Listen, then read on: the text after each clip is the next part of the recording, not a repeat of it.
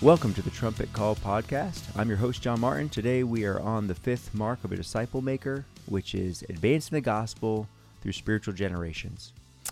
Our guest today is Sarah Kreitzer. So thanks, Sarah, for joining us. We're grateful to have you. You are serving on the women's leadership team. Is that right?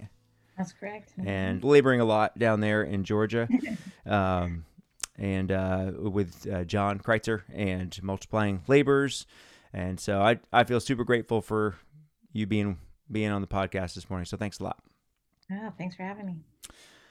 So the verse for this time, advancing the gospel through spiritual generations, 2 Timothy 2:2. So where Paul is talking to Timothy, says, "The things which you've heard from me in the presence of many witnesses, entrust these to faithful men who will be able to teach others also." So that's the vision of that. And, as you know, that's kind of I've heard people say that if you poke a navigator, they're going to bleed, 2 Timothy 2:2. But what's been your journey with that, Sarah? How have you gone from, I've heard your background of just growing up in church, having a great experience with godly men and women. What was your journey to being somebody who wanted to advance the gospel through spiritual generations? Yeah, that's a great question.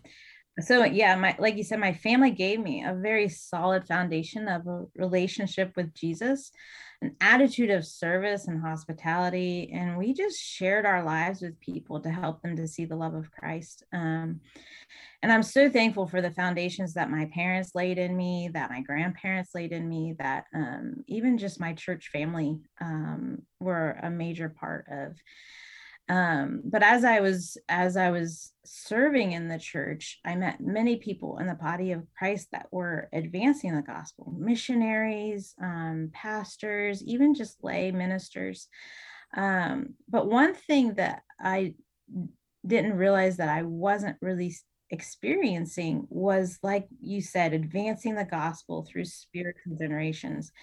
And so the idea was to really to serve and to minister to people, but there wasn't a thrust in my experience. There wasn't a thrust to help others to do to train up leaders, I would say, to do those things. Now, if you wanted to lead, it was given to you to do those ministerial tasks. But I wouldn't say I was being developed to see the generations. And if I wanted to do that more, I would have to go be a pastor or a missionary or take on those roles. And so my spiritual journey was seeing how it continues on. It's not that and just how the body works together in that process. But I just love that advancing the gospel through spiritual generations, and how we really that's what we've seen as our call in the body of Christ, to help others to lead, like you said, 2 Timothy 2:2, like just to invest in others, for the purpose of generations. So. That's great. So when did you put together, I mean, I don't know if there's a moment in there, Sarah, but you talk about kind of looking around, seeing people getting served, seeing people getting ministered to, seeing leadership positions open. But when did you put together that you wanted to be developed and you wanted to develop other people? Yeah, that's a great question. So what I realized once I started getting involved with a discipleship community with the Navigators was that I started to see the difference between leading and laboring. And so leading was a lot of what I was doing in the church. I was leading Bible studies and Sunday schools, and leading projects, missional projects, evangelistic projects. And those were momentary things. Those were, you planned for those and then you presented and then it was over. And so what started happening was somebody was in my life and they were really like, if I really wanted to invest in somebody in their life, I had to have more of a in the moment kind of unprepared. It just had to come out of me. Hmm. Um, what in laboring Hmm. of what my time with God, it really depended on my time with the Lord and how I was being invested in through Jesus and the Holy Spirit, of what I was able to do in laboring, which because it was unplanned and in the moment and Uh-huh. whatever was there. And so I realized, once I started trying to really labor and be involved in people's personal lives on a day-to-day basis, that I was completely unequipped to do that. Just the way you say that makes me think of, well, really, maybe you would say that when you were leading things that didn't necessarily, like, there could have been other people leading things who had a horrible life, even, hopefully not, but could have been, and we see that in our culture. But the laboring, it's not it's not only kind of this life laboring and kind of being ready in the moment, but there's a character element to that that needed to be there. Mm-hmm. Yeah. Hmm. Yeah. And that's what that character part was, that because I had been leading, and functioning so well in the church body, that um, I was unaware of how prideful I was, Hmm. and thinking that I had arrived, as a spiritually mature Christian. But Wow. I was doing devotionals, but I wasn't really getting depth in scripture because it was enough. There's this, it was, there's this part where I had, maybe three scriptures memorized, and it was enough for um, the ministry that I was doing. And so it was, I had to go deeper and harder, into my own personal relationship with Jesus in order to see generations come from that. Hmm. You and John were at our house recently, and I think I heard you saying something similar, where really, in some ways, you've seen laboring as a more admirable mission and life goal than leading. Yeah. So it's always hard to put things on levels. um, and so the interesting thing is that we do need leaders that have the experience and the wisdom of laboring. And so I would say it's kind of like you you go and you labor, and then you lead. You have to labor in order to lead other people. But I think a lot of times, because we're such a knowledge based world, that we lead before we have the laboring, because Mm-hmm. we just learn the things that we need to know, and then we teach it to other people. And so it's not that leading or laboring one's more important than the other. It's just that in order to lead, you probably should have the experience of laboring, to really know how to help people with those character things, because if you don't labor, you don't work through those character issues. Mm-hmm. um, I think it was Boutois who was talking about, like, as you lean into abiding, as you go into it, you're gonna hit the hard places. And I've heard people talk about the spirit, the gifts of the spirit. And I was like, I don't know how you get the gifts of the Holy Spirit if you're not trying to labor with people. um, I can have a lot of joy when I don't have a lot of people in my life. To be honest, doesn't stretch me in my capacity of joy if I'm just all into myself, Hmm. or self control, or any of the gifts of the Holy Spirit. Like, you have to be laboring in order for the Holy Spirit to have something to work with, Hmm. um, and to bring that dross out. And so I would say leading is they're both mutually important. I just think the maturity process, that gets you to the leading, um, is happening backwards right now. So there's Wow. less laborers than there are leaders. So Yeah, that is so. That's awesome. Sarah. Thanks for sharing that. As you've been on this journey of laboring and advancing the gospel through spiritual generations, what have been some passages of scriptures that have been super personal for you on that journey? Yeah. Well, one thing that is was from the very beginning, as we were talking about through my story um, of leading and laboring, is that because I came from a background that was very solid, and that pride character that I had to work out. One of those passages was James 4:17 that says, "To him who knows the right thing to do and does not do it, to him it is sin." And so there was a lot. Like I said, knowledge was huge. Like there was a lot I knew, but I Mm, wasn't practicing.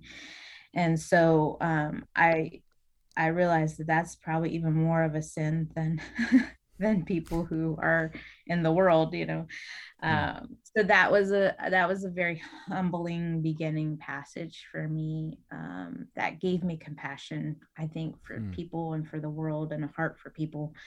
um, and so then as we continued on in our journey, we hit some hard places, and I would say there was a time, a desert time. So the commands and the promises, the commands for me came first, and as I was walking through the commands, God would provide promises, mm, basically as I needed them. And so um, I would say that I didn't.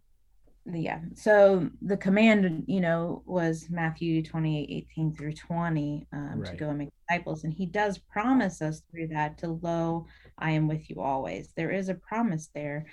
Um, but I think we hit this point where as we were going, we hit this desert part where it didn't feel like God was with us. And I think in that moment he was saying, "Are you with me?"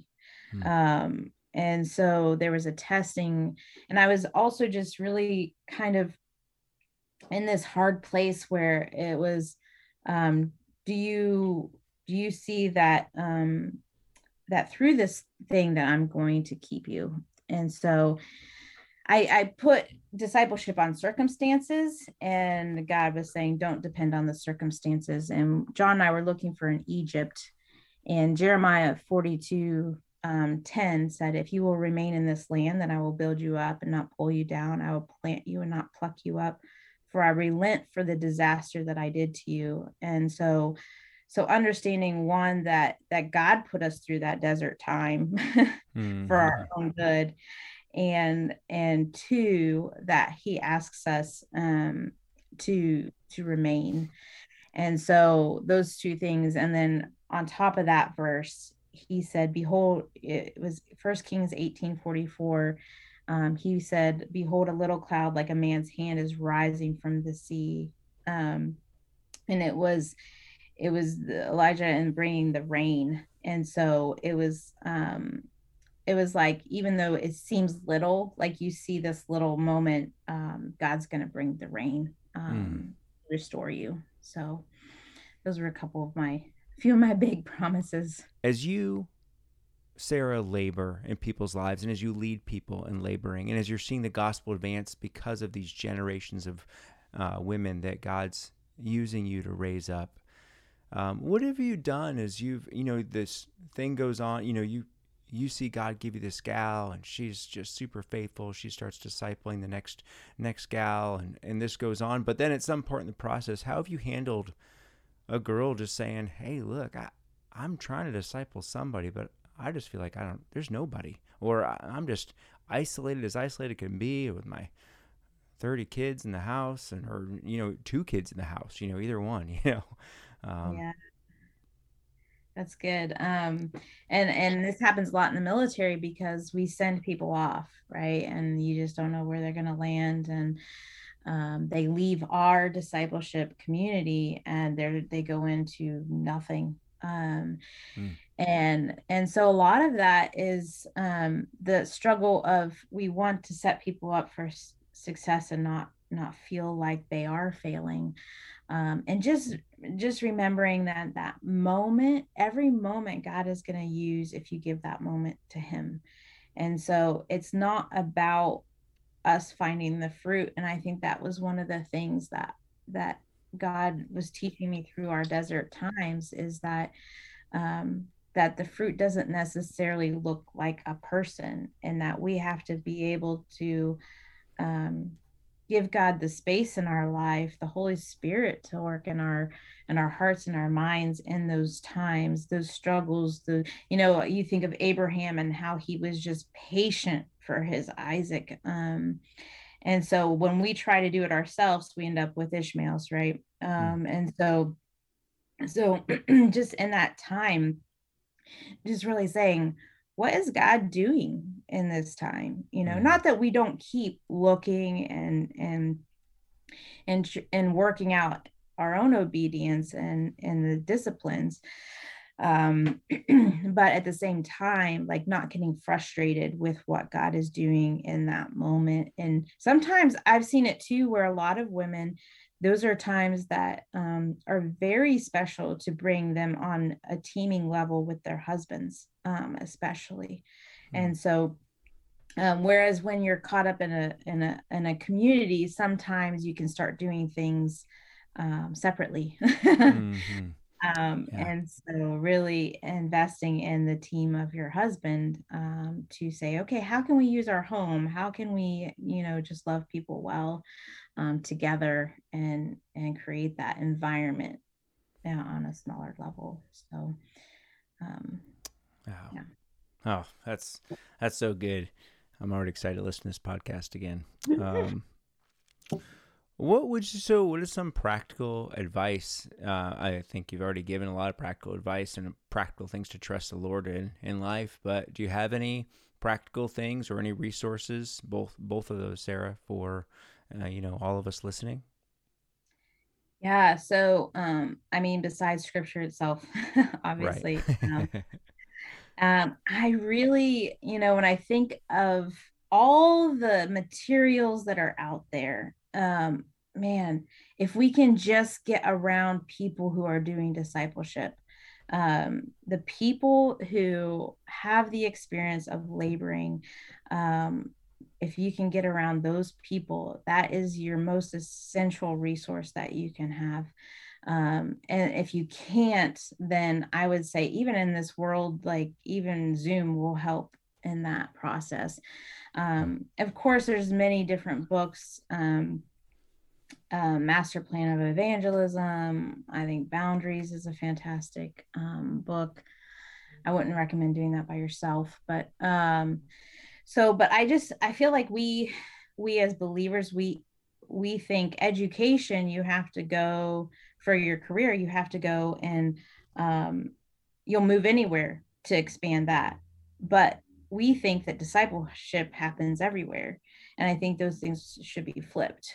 Find a job anywhere, and discipleship communities are only happening a certain place. Again, back to the 2 Timothy 2:2, if you don't have an other, find somebody who can help you with an other. If you aren't a Timothy, find somebody that can help you do a Timothy. And so in that verse in itself will help you determine whether or not who you need to find in your life to help you to become a disciple maker.